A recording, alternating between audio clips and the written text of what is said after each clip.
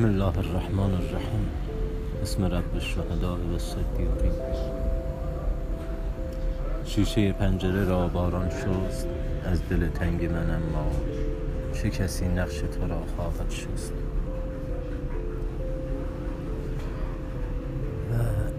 همه میان قهوه خونه قلیون میکشن، ما میایم کتاب میگیم. دیروز کتاب زمزمش تحلیلی بر سبک و سیره عرفانی شهید آقا مصطفی چمران ما اینجا گذاشتیم و رفتیم دنبال هیاهوهای خدا. و اینکه اپیزود قبلی رو نباید میدادم، ولی کتابی بود که احساس کردم دانشجویی با حوصله مالی کم اینو منتشر کرده سال 93 و روزی من بودش و یه قسمتایش رو خوندم. مولانا و در عصر انفرماتیک و تار پرخاشگر بشنو از نی چون حکایت می کند و از جدایی ها شکایت می کند. از نیستان تا مرا ببریدن، از نفیرم مرد و زن نالیدن.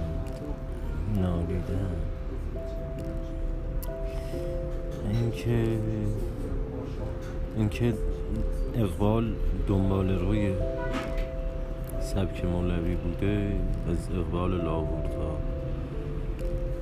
مولوی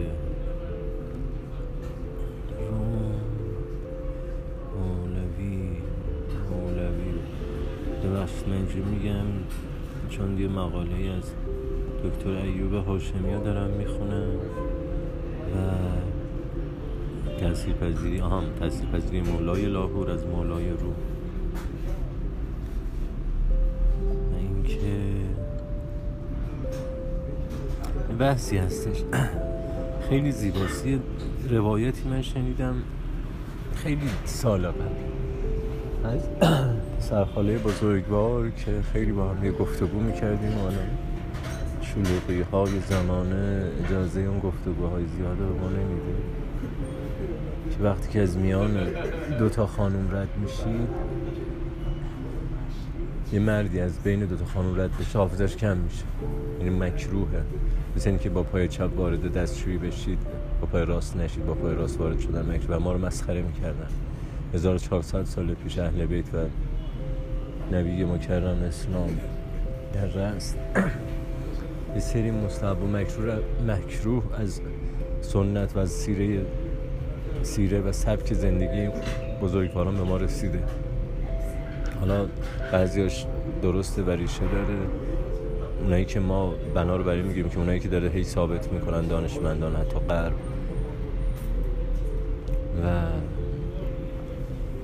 خیلی جالب. مثل اینکه شما می دستشوی کلاه بگذارید رو سرتون چون بخار آمونیاک، حالا اون چیزی که از موره از ادرار کلمات زشته ببخشید به کار میبرم بلند میشه روی سر نشینه که روی مغز و روی مو و اینا تلسیم میزه. شما حوزه‌های علمی قم برید توی دستشویی کلاه گذاشتن و مستحب و مکروه رو رعایت میکنن. بگذاریم یه مکروهی داریم در اسلام که تو سبک زندگی شیعیان اینا لازمه گفته بشه که آقایون از بین دوتا خانم رد بشن، مثلا تو پیاده رو سعی کنن رد نشن، ولی تو این شلوغی ها ذره سخته. و اینکه من واسم سوال بود همیشه چرا این اتفاق میفته، تاثیر رو حافظه از بین دوتا. بعد دیدم که حالا با هم دیگه مطالعه میکنیم این قضیه رو یه ذره بکاویم و اینکه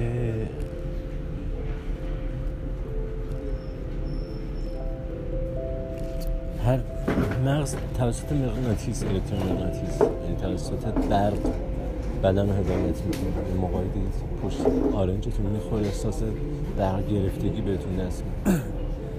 این نظم به هم میریزه چون هم زمین تولید کننده مدارهای الکترومغناطیسی، اینا هم فیزیکی نیست، قابل دیدن نیست، ولی آثار شما میتونید ببینید، مثل هم براده آن آزمایشی که توی دوران راهنمایی و مسائل شما میدید. اطراف هر انسانی، هر آدمی، هر بشری هم همچین مدارهایی هستش. من احساس میکنم که این مدارهای مردها با خانومها فرق میکنه. وقتی که از بینشون رد میشه مدارها تداخل میکنه. و امان از جنس زن. کتاب مکر زنان همه‌شون مکار نیستن، زن خوبم هست. خدا انشالله که تو مرده هم بد هست، خونه هم بد هست دیگه، همه جا خوب و بد هست. اصلا نمیشه حکم قطعی داد تو این دور زمینه.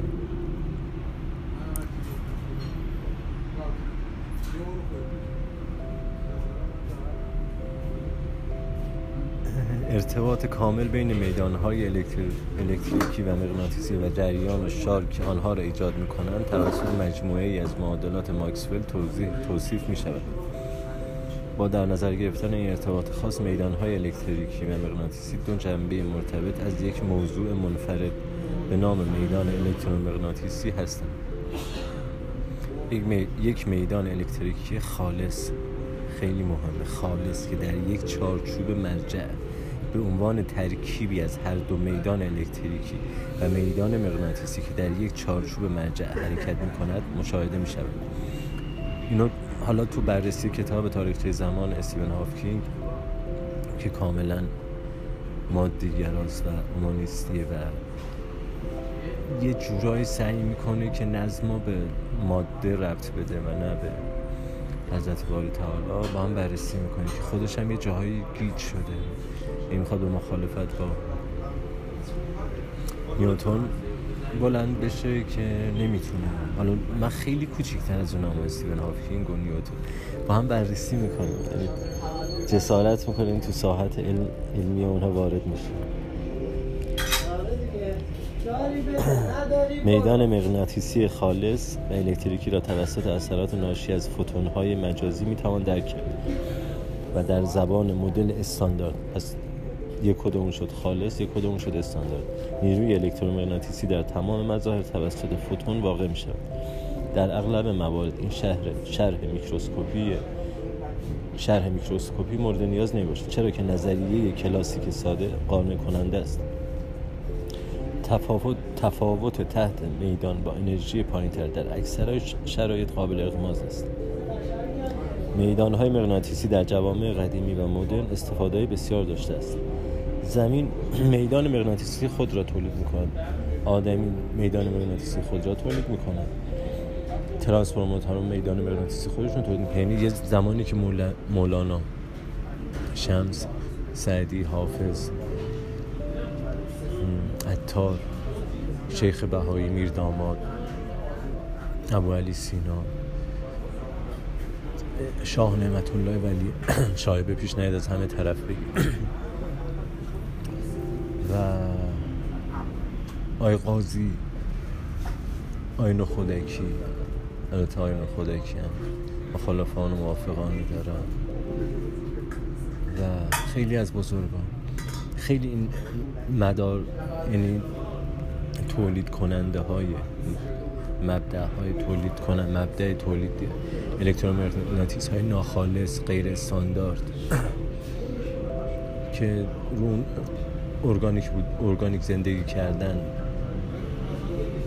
خالص زندگی کردن به سبک بچه شیعه ها رو، به سبک اهل بیت رو تداخل ایجاد میکنه کمتر بوده. برای همین اونا کارشون خیلی راحت تر بوده. هر چی جلوتر میریم و تکنولوژی، ابزار تکنولوژی و استفاده از برق متفاوت‌تر و متنوع‌تر میشه، سخت‌تر میشه زندگی دیگه. هی بعد فرار بکنی بری تو روستا، تو کوهستان. زمین میدان مغناطیسی خود را تولید می‌کند که در جهتیابی قطب و قبله اینا استفاده میشه. از چرخش میدان مغناطیس در موتور الکتریکی و ژنراتور هم بهره میگیرن تو این قضیه از کمک زمین. نیروهای مغناطیسی ارائه دهنده اطلاعاتی در مورد حرکت شار از طریق اثر حال هستند. تداخل میدانهای مغناطیسی در دستگاه برقی مانند ترانسفورماتورها در نظم حوزه‌های مغناطیسی مورد مطالعه قرار گرفتند.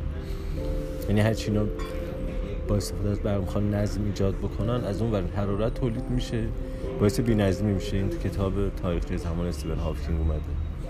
این اون تولید گرما باعث بی‌نظمی در محیط زیست میشه. این سبک زندگی شیعیان علی ابن ابی طالب و موحدان عالم. و بگذاریم وقتی که شما از بین دوتا خانم رد میشید این نظمتون به هم میخوره، حافظه به هم میریزید به هم. یه دفعه اتفاقاتی میفته که دوست ندارید، روانتون بیمار میشه. مثل استفاده از گوشی موبایل، امواج رادیویی، امواج اینا همه نظم روان رو به هم میریزه و بعد انسان با توکل، دعا، عبادت و مدیتیشن، یوگا،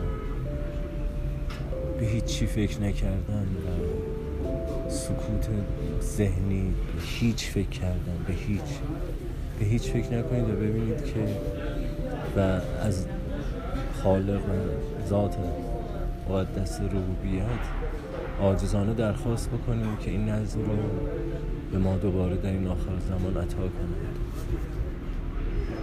لحظاتی به هیچ فکر کردن. دی شیخ با چراغ همی گشت گرد شهر، کردی و دد ملولم و انسان آرزو.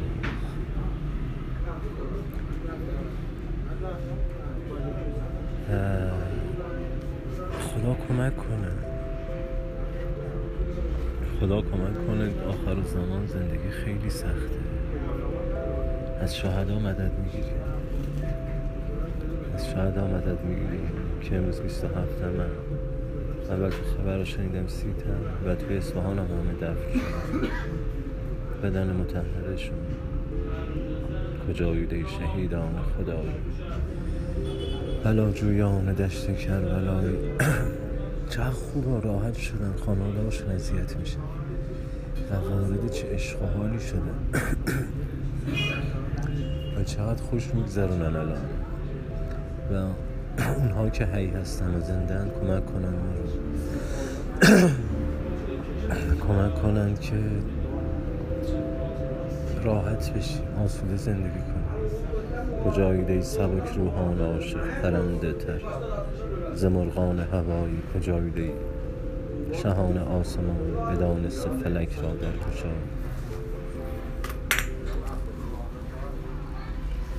کجاییده ز جان و جان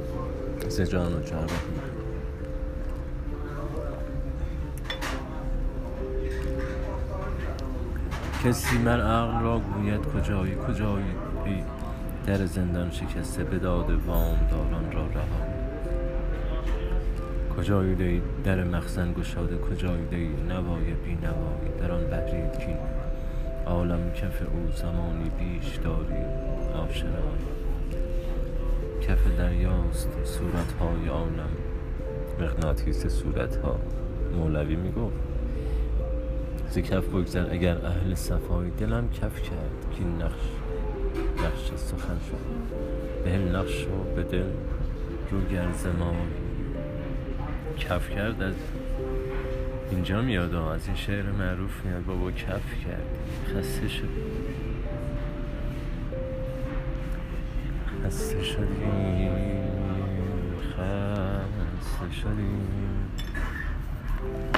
مرغ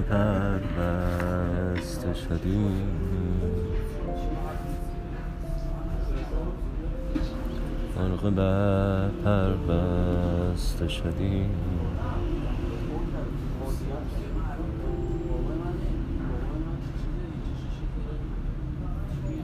پاسدار حرم دل اگرم بگذاری اندر آن غیب تو جایی به کس نسپارم.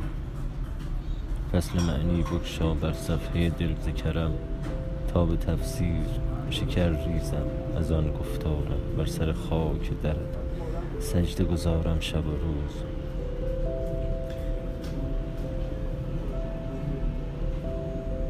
یاد ای نسیم سحری رایحه از یار بیار، که به اصرار ملولم کند از اغیارم. استغفرک من کل لذت بغیر ذکر.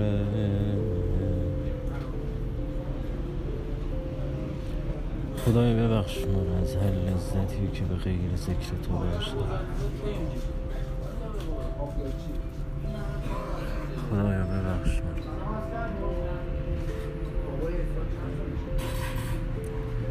استغفرک من کل لذة بغیر ذکر.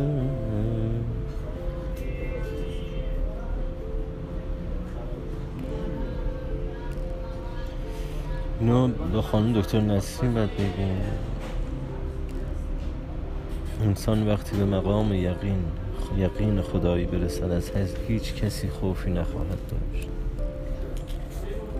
جز اون خوف و ترس عرفانی از ذات مقدس ربوبیت. ولله لو لقیتهم واحدا و هم ضلاع الارض کلها ما بالیت ولا توحشت. خدا قسم اگر همه کره زمین در مقابل من بایستند ذره وحشت و ترس به خود را نمیدهم. انی لعلی بصیرة من نفسی و یقینی من ربی. همانا من بصیرت نفس داشته و به خدایم یقین و ایمان کامل دارم.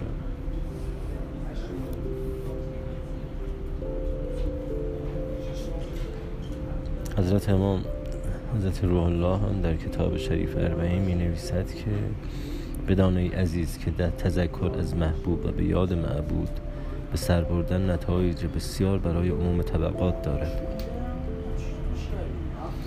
اما برای کمال و